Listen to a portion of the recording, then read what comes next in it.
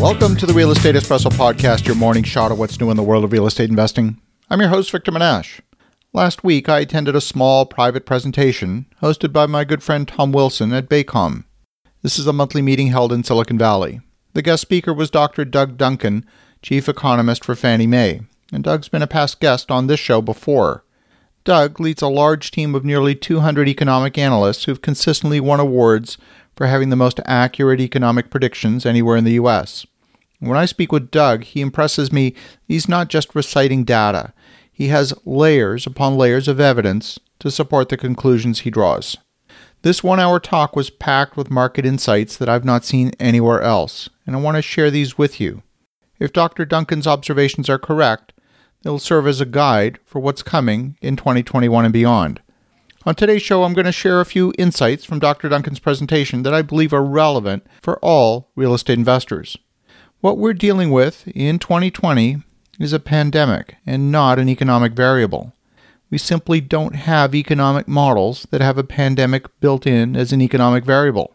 The Fannie Mae forecast is based on data over the past 4 quarters and is making reasonable assumptions about the trajectory of the disease in the first half of 2021.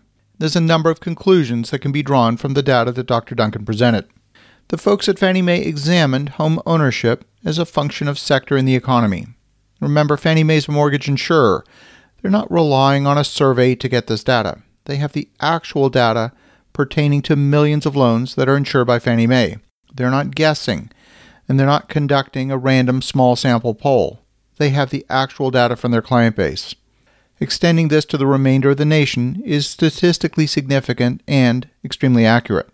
What they found is the highest percentage of renters are in the food and beverage, retail, and hospitality sectors of the economy. These are the very sectors that have been the most impacted by the pandemic, and therefore they conclude that the impact to homeowners has been proportionately much less. The folks at Fannie Mae looked at the loans that are in forbearance. Those forbearance agreements are when a borrower goes to their lender and says, I need to suspend maybe the principal portion of the payment, I'm going to pay interest only, or I'm going to suspend payments for 3 months, some form of agreement in order to stave off foreclosure. Again, the lenders are in direct communication with their customers, and fully 25% who took the option of a forbearance agreement did so out of an abundance of caution.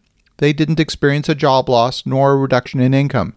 They took the forbearance just in case. Another 25% who took the forbearance option did experience a partial loss of income, maybe a loss of hours, but they still had sufficient cash flow to make their mortgage payments, and for the most part they did. Strictly speaking, they didn't need the forbearance agreement. When those forbearance agreements expired, those homeowners were in fact able to resume mortgage payments and have not gone into default. Based on this, we can conclude that the state of financial distress for homeowners is about half of what the total numbers would suggest. That's a good sign. Over the past several months, you've heard me reporting there are huge numbers of distressed properties, rivaling what we saw in the post-2008 downturn. The moratorium on evictions and the moratorium on foreclosures has held the market in a state of suspended animation.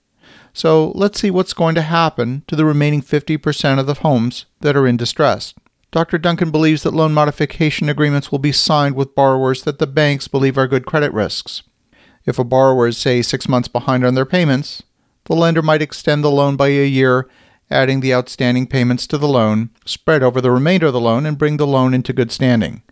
Those properties will not go into foreclosure. That leaves a much smaller number that will actually go into foreclosure. Dr. Duncan also shared that several large institutional players who are sitting on large sums of cash are prepared to step in and purchase portfolios of distressed properties in bulk.